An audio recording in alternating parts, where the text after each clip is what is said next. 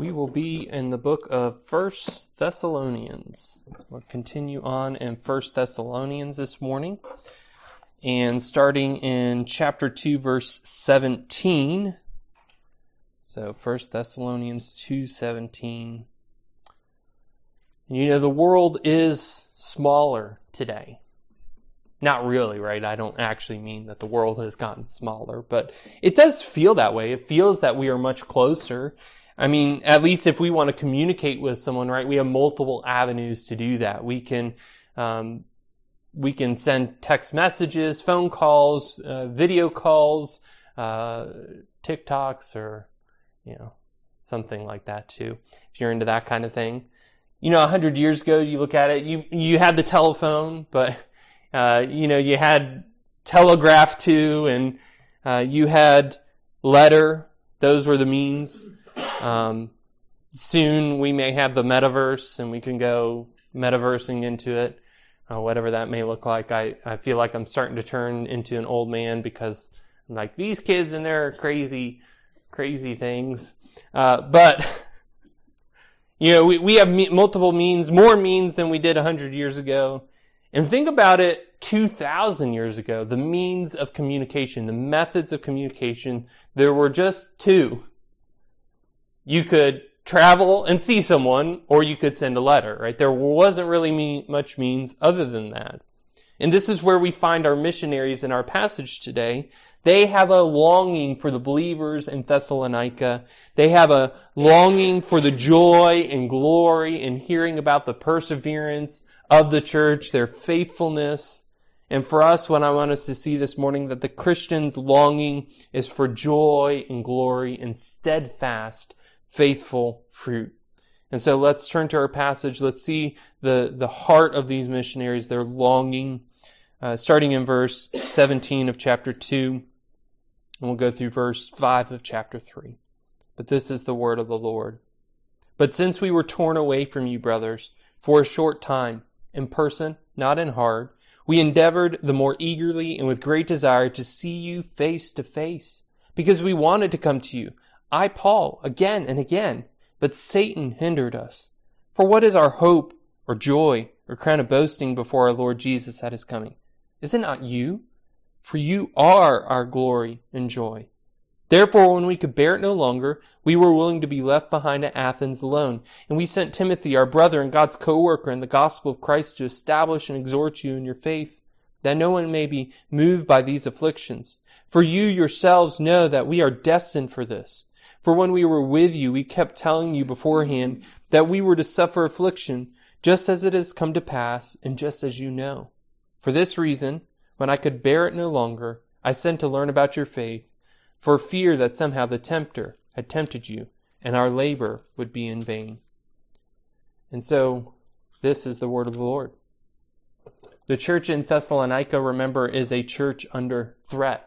They're being persecuted by their own countrymen for their belief. We saw that last week, right? That in the churches in Judea, they were persecuted by the Jewish people. And now we see here, even in Thessalonica, the Thessalonians are being persecuted by their own people. And Paul, Silas, Timothy, they left the church under the threat of persecution, right? They left because persecution came upon them. The rabble of the city was stirred up, and their only recourse was to leave. And so they did, and they continued their missionary journey so that other places could hear the gospel. But this separation from the church doesn't mean that the missionaries stopped caring for them. No, instead, they continued to love. They continued to care for him. And Paul's letter here, right, is evidence of that. Thessalonians is a letter of love to the church.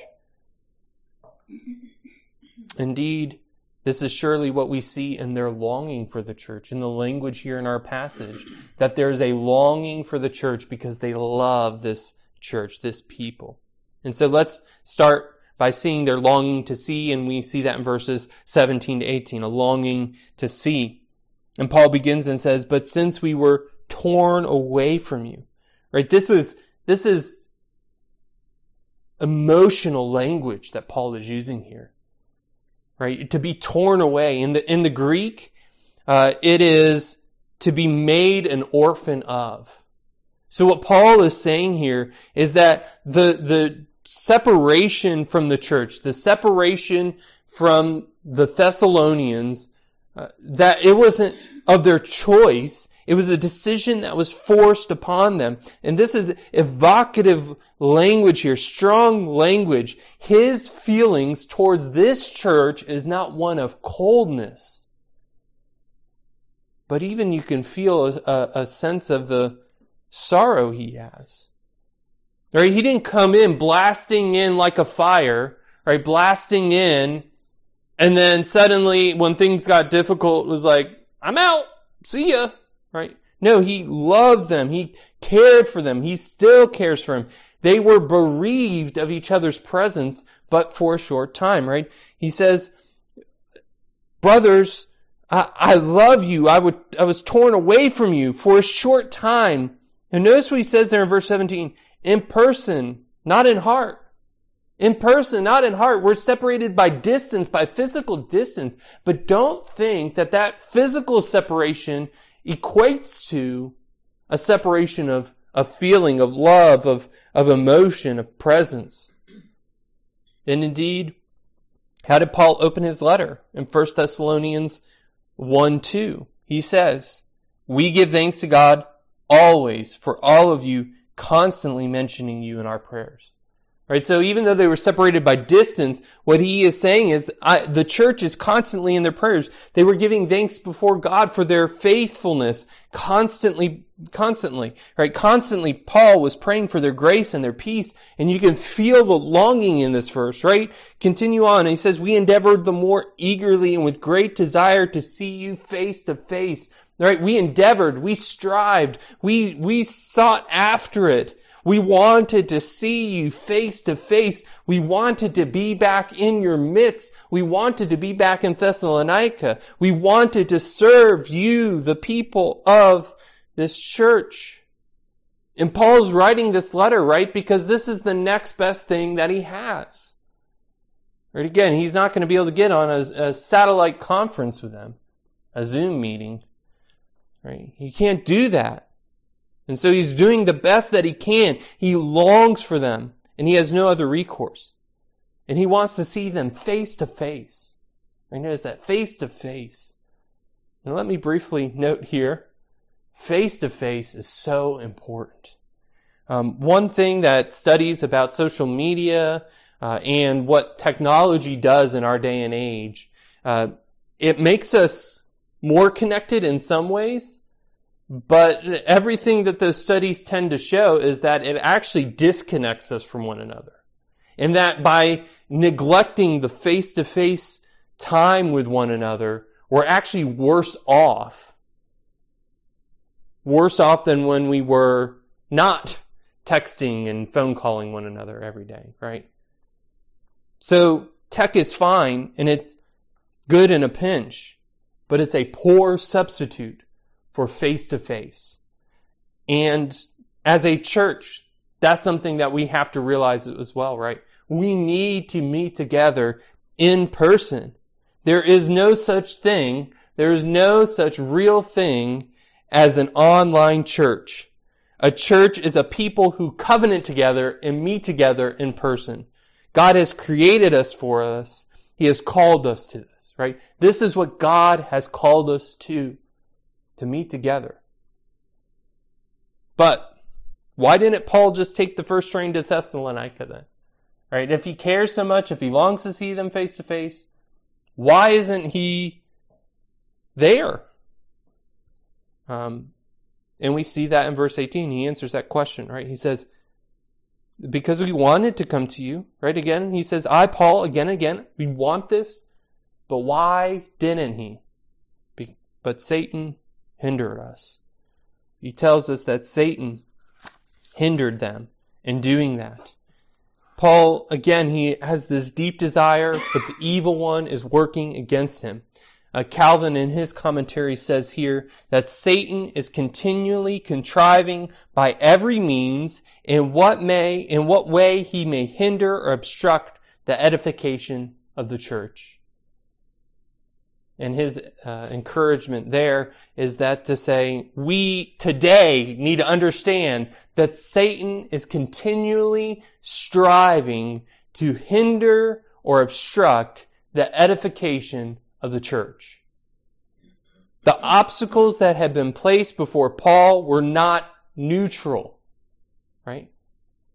He is separated from the Thessalonians, and that is not a neutral reality, but it's a reality and outworking of evil purpose. Because remember, what is the church going through? Persecution. And what better way than to ruin this church than to separate them from a source of strength and encouragement, for to separate true and sound doctrine and sound teaching, and then maybe let loose the wolves to harass it.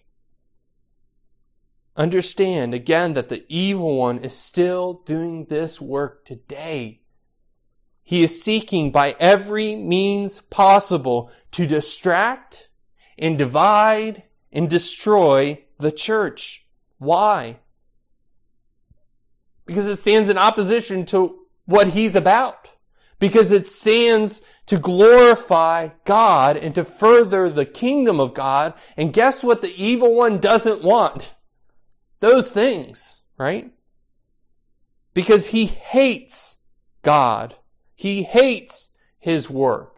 And we as a church need to keep that in mind. That the evil one, that Satan, hates what we are doing when we are doing what God has called us to.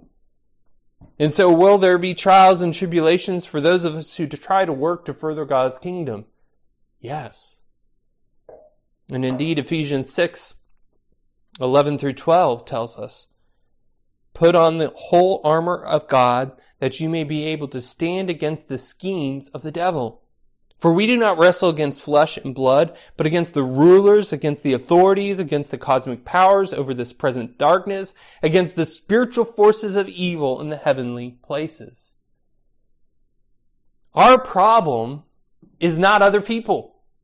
Our problem is the evil one and his minions who are at work.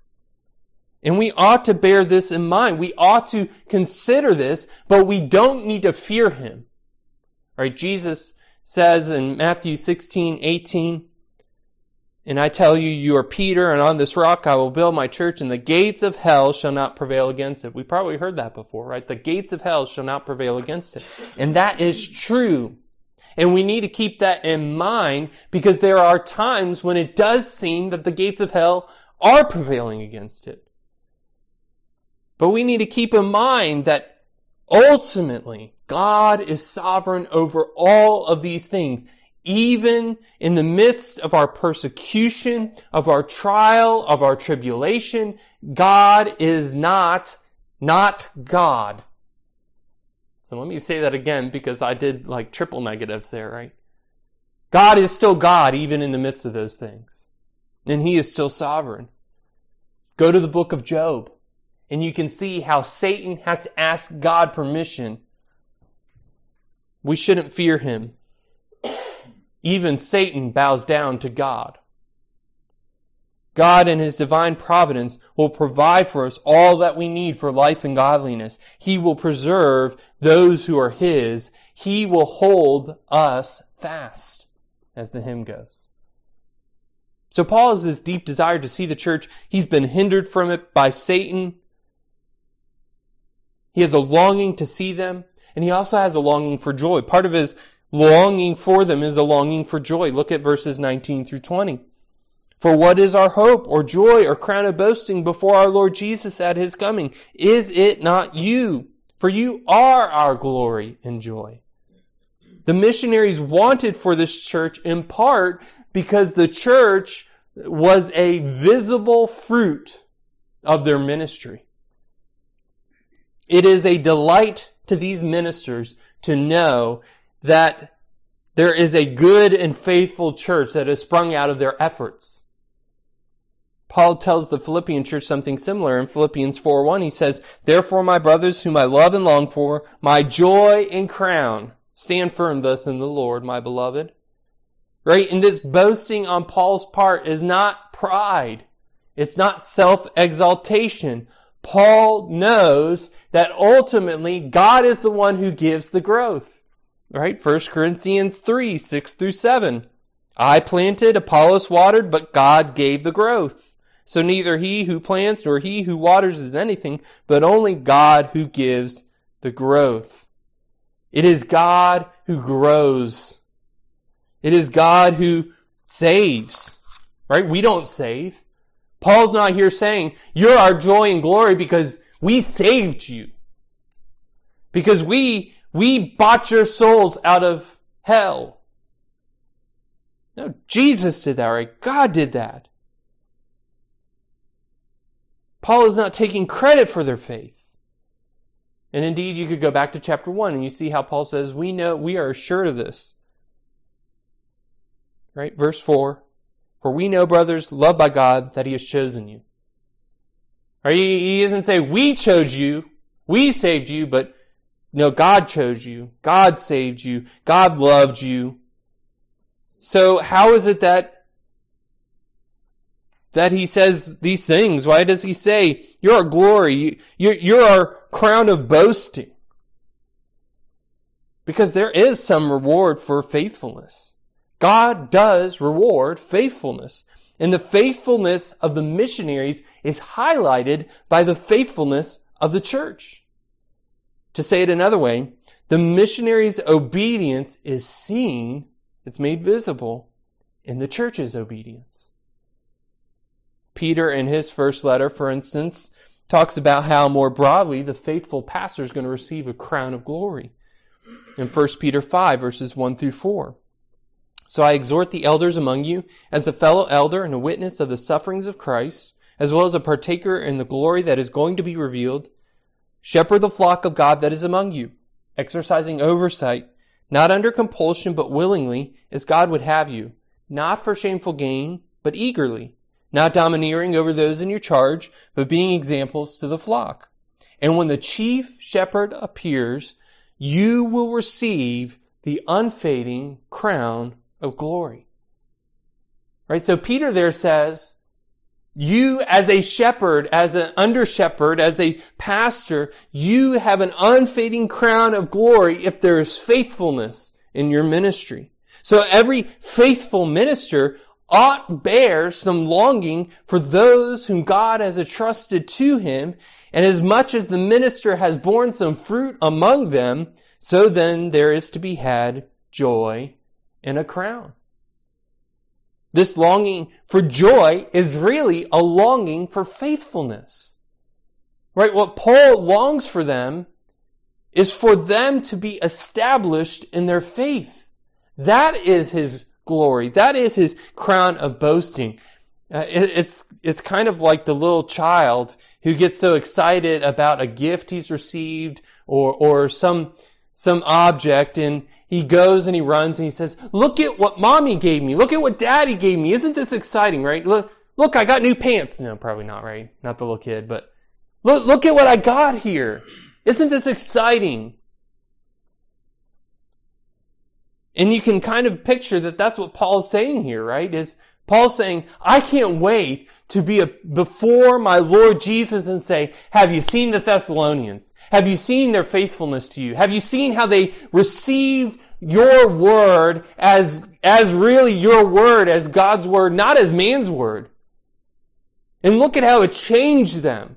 And look at how they live now among the people. And even though they're suffering, they're standing firm. Have you seen the Thessalonians? They're wonderful. They're great.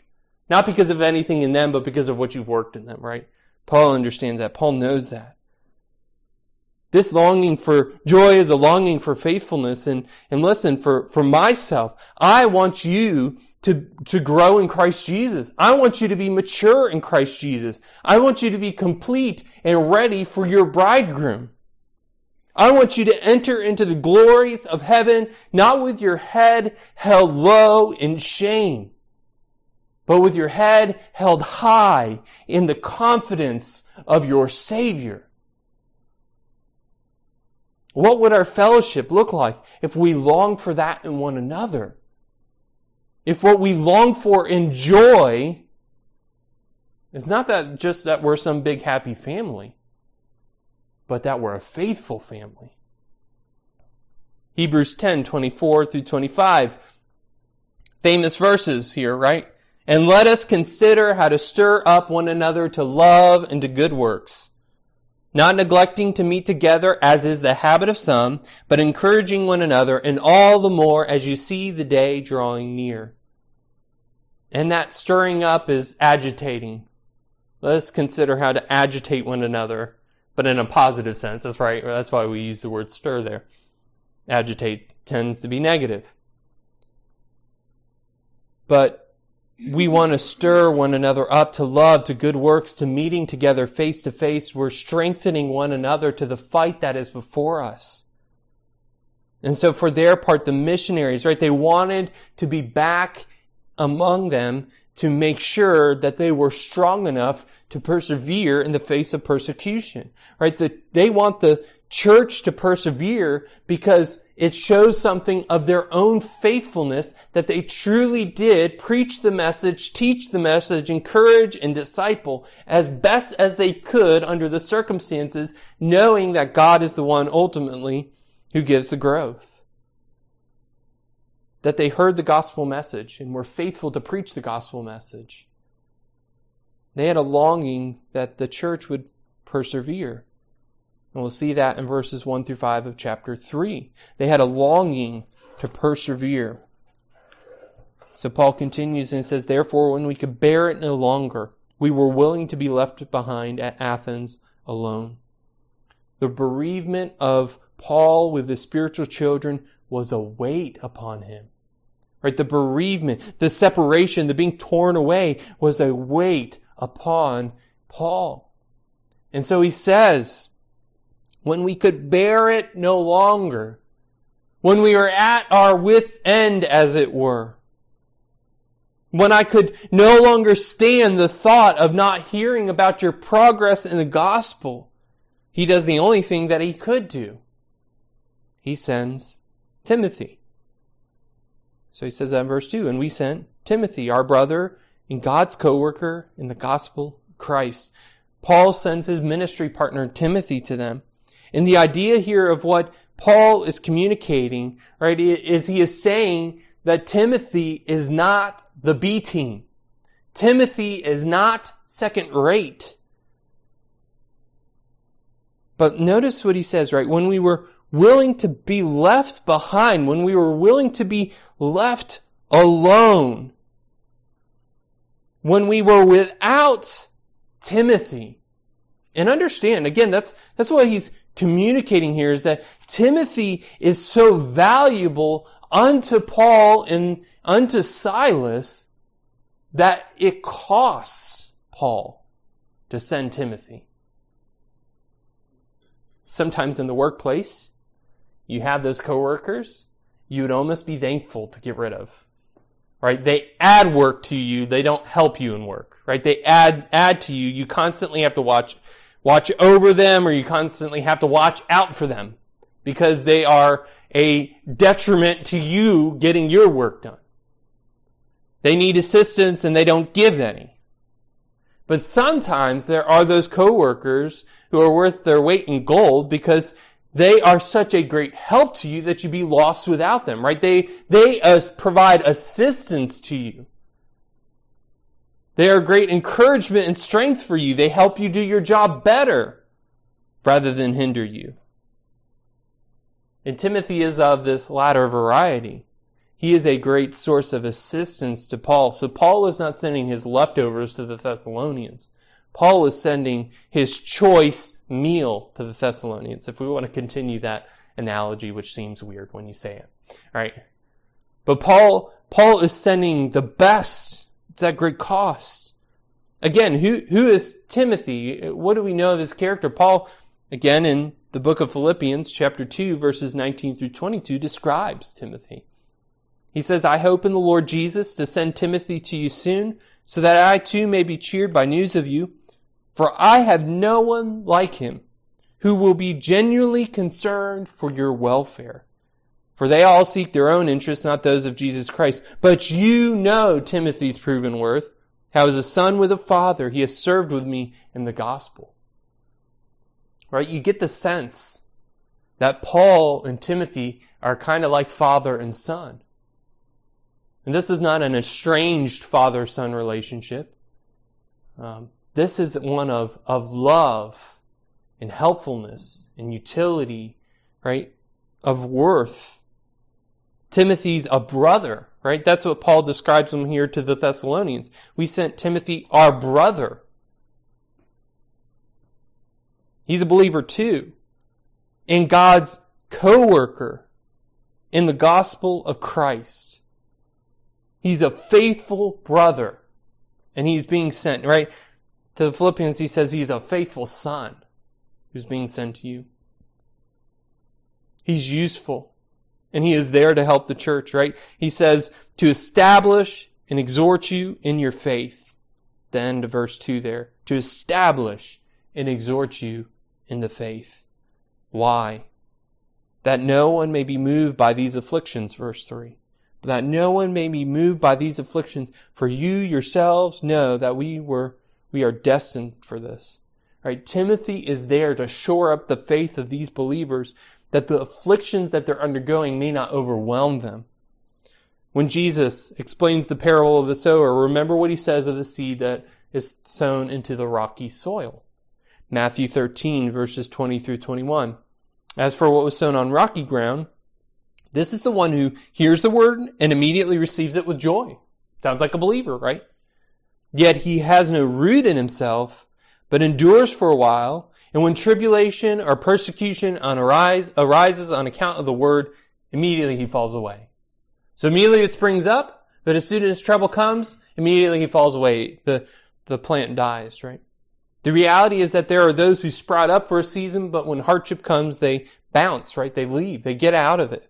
They leave because they have no real root in the gospel. And undoubtedly, that's part of what Paul's concern is for the Thessalonians. He knows that they're undergoing hardship. They're undergoing affliction. They're undergoing persecution. And he sends Timothy to them to help establish and exhort them, to make sure that they truly understand the gospel. That their persecution that they're undergoing is not a sign and evidence that they shouldn't believe the gospel. Right? We understand that there are those who think that way even today, especially in our culture, in our country, especially among Christians who think that when I come to Jesus, and they may have even heard this from a preacher or so-called preacher, that when I come to Jesus, I won't have any of the troubles I used to have before. Everything's going to be good. I'm never going to have hardship. I'm never going to have struggle, right? Jesus fixes it all. Jesus is the great Band-Aid. He fixes all my boo-boos. And then as soon as trouble does come, as soon as they start to realize the cost of what it means to follow Christ, what do? I was lied to, right? I was sold a bill of goods. There is nothing true about Jesus. And they walk away. Paul's concerned about the Thessalonian church because guess what? If that's true today, certainly was true back then as well. So he sends Timothy to them. He says, I sent the best that I have because I myself couldn't be there. I send the best that I have to establish and exhort you to make sure that you do not fall away. He wants them to persevere. He longs that they would persevere. He wants to remind them that all they are undergoing, that even he and his coworkers are undergoing, those things are not outside of God's will, right? What does he say? Again, he says in verse 3, for you yourselves know that we, both you and I, that we are destined for this. For what is this here?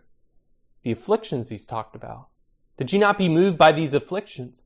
That you know that we were destined for affliction. Consider, for instance, Paul's calling in Christ in Acts chapter 9, verses 15 through 16. But the Lord said to him, go. So he's saying this to Ananias, who is to go and to basically anoint Paul, heal him of his blindness, baptize him, those kinds of things. The Lord said to him, that is Ananias, go, for he, that is Paul, is a chosen instrument of mine to carry my name before the Gentiles and kings and the children of Israel. For I will show him how much he must suffer for the sake of my name. At the outset of Paul's life, new life in Christ, he says, don't you know how much you will suffer? Let him know how much he must suffer for the sake of my name. They were warned. So Paul says, you know we are destined for this. This is not outside of God's control. And in verse 4 he says, for when we were with you, we kept telling you beforehand that we were to suffer affliction, just as it come to us past, and just as you know.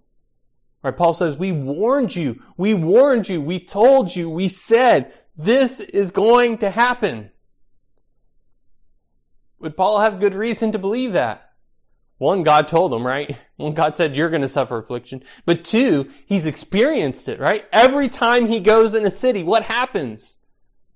He's driven out because he's persecuted for preaching Christ. It happens again and again and again. And so he says, we warned you. Don't waver when it happens, but know that it's coming. God is not being unfaithful to you as you undergo persecution. God has not abandoned you in the midst of your affliction. And this really is a topic too great to be able to unpack here, but God does allow His children to suffer in this world. He allows them to suffer affliction. And the best that I could tell you is go to the book of Job and read it. And you really won't find that much of an answer as to why God allows it. But He does allow it. And He is good, and He is steadfast in His love, and He is gracious, and He is merciful, even in the midst of our affliction. And we know that coffee mug verse that we see in the Romans chapter 8, for God works all things together for good for those that love Him and are called according to His purpose, right? We put that on our little coffee mug and we say, isn't it great to just sit here and drink coffee? And then when difficulties happen, when we meet those trials, we say, how can God be working this for good? But He is. That's what the Scripture says. We need to trust that He is true and good because He is true and good. And somehow we have to understand and accept and believe, even what James writes in his letter, count it all joy, my brothers, when you meet trials of various kinds. And we know that trials, he says there, produces steadfastness. Right, so God is working something in the midst of the affliction. We don't have time to look at it, but God is sovereign over and righteous in the midst of our affliction. And indeed, one of the means that God uses to help us in the midst of trial and tribulation is the church. That's why we need to meet face to face. God has given us the church, given us one another, because we are not alone. Again, notice what Paul says. In end of verse 3, for you yourselves know that we are destined for this. We, together, we kept telling you we were to suffer affliction. Verse 4. Affliction is shared in the church. Paul tells the Galatians in Galatians 6:2, bear one another's burdens and so fulfill the law of Christ. And to the Romans, he says in Romans 12:15, rejoice with those who rejoice, weep with those who weep. We in the church today must steel ourselves for this, to bear those afflictions that come upon us. There is a war being fought against us, not by flesh and blood, but a spiritual one. And it's a war all the same, right? There is battle, there is war, and we need one another to survive it. We need to encourage and exhort one another to stand firm in the midst of it. We need to stir one another up to love and to good works. We need the church. We need one another. That's part of the means that God uses. So let's avail ourselves of His gracious means. He continues on in verse 5. He reminds them, right? He says, for this reason, when I could bear it no longer. Again, he couldn't bear it any longer. He said, I sent to learn about your faith, for fear that somehow the tempter had tempted you and our labor would be in vain. In Paul's day, this meant, what was the means he had to help establish and exhort the church in Thessalonica? It was his co-worker, his valuable friend and brother in Christ, his son in the faith, Timothy. And so he tells the church, I'm sending Timothy to you. I sent him to you, not because I didn't think any less of you, but because I feared. I was concerned that somehow the tempter had tempted you and our labor would be in vain. Right? His concern was that the evil one would be successful in undoing his work. The tempter tempts. Matthew 4:1, then Jesus was led up by the Spirit into the wilderness to be tempted by the devil. Right? We know what happens there. What does Satan do in the Garden of Eden? He tempts Adam and Eve. This is what the tempter does. He tempts. This is what the evil one does. He tempts. This is what he does today. He tempts us to make void our faith. He tempts us to undo the labor of others, to make it vain, like grasping smoke. Paul's concern, Paul's longing for the church is that they would persevere. That everything that they had strived for, everything that they had paid, right, everything that they had worked toward would not be undone because of the persecution, because of the evil one, because of rabble who were being used by the evil one. And what we have heard in this book thus far is that they have stood firm, right? They have persevered. Paul's doing an explanatory action here. And he wants to encourage them all the more. Because standing firm isn't about a single day. Faithfulness to God isn't about a single day. It's about a lifetime, right? It's about a lifetime. That it's not a matter, are you faithful today? It's, are you faithful tomorrow? And when is tomorrow not tomorrow? It's always tomorrow. Until your dying breath, your call in Christ Jesus is faithfulness to Him. So Paul here and the missionaries, they had a great love for this church in Thessalonica. And even though they had been torn away from one another by persecution, this didn't lessen Paul's desire for this church. He wanted their faith to continue to grow, to be secure, especially because the Thessalonians continued to experience persecution there. It didn't it didn't suddenly stop when Paul left. Paul's great desire for the church is that they would grow in grace and godliness, that they would be steadfast in their hope in Jesus. And in Timothy's report, Paul could feel assured that thus far they had remained. But what of you, brothers and sisters in Christ? Are you growing in grace and godliness? Are you holding to the hope of our Lord Jesus Christ?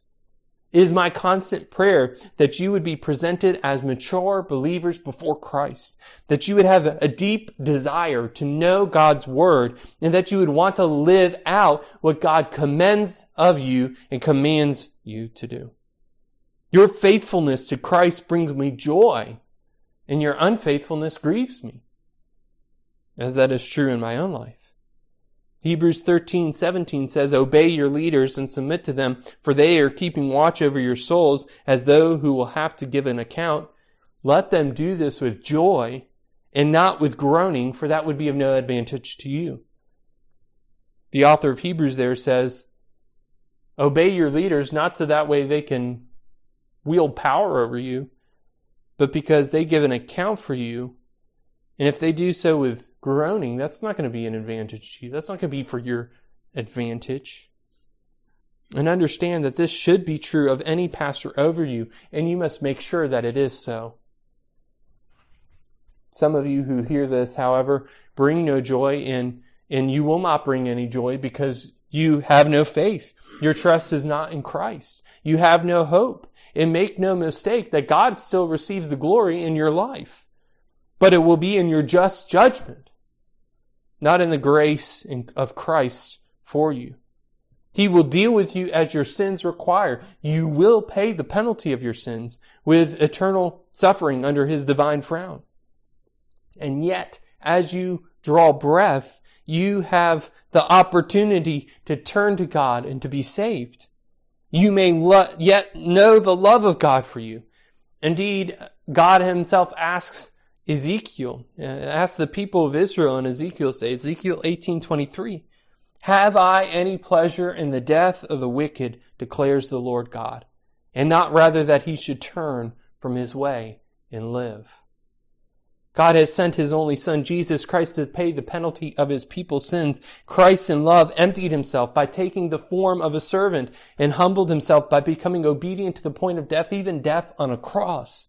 And without Christ's work, without believing in Him, you will die and you will enter into God's eternal judgment.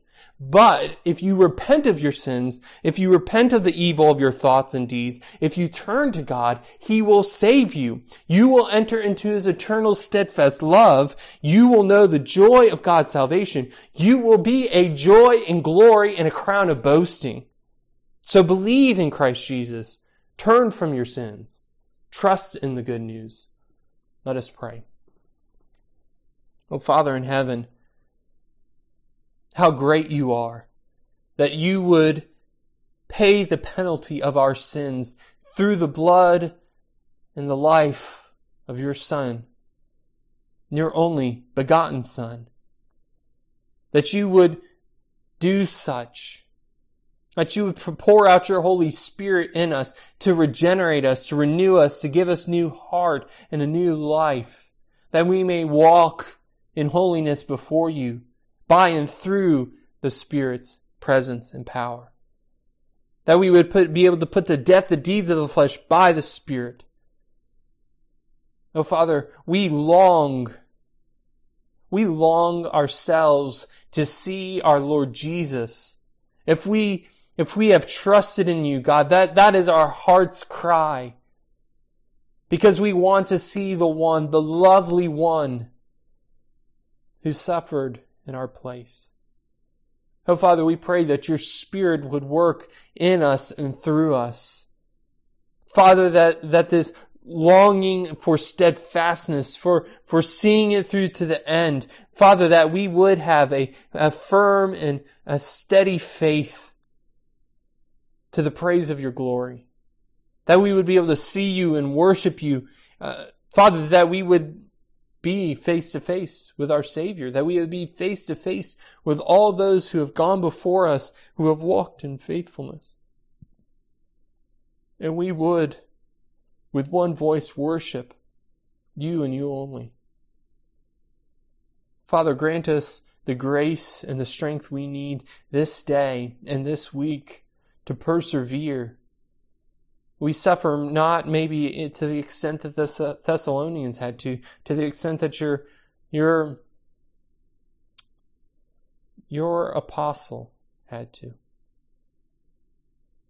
But we recognize the trials and the tribulations that are before us. We recognize that the tempter is still tempting. The liar is still lying. The evil one is still doing his work in warring against us, against our souls, against our ministry, against this church. So, Father, help us and strengthen us and gird us for battle.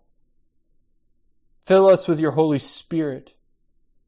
Send hosts of angels to protect and guide us, to minister even as You have called them to that task. Above all, Lord, be glorified. Be glorified in us, Your people. We pray in the name of Christ Jesus. Amen.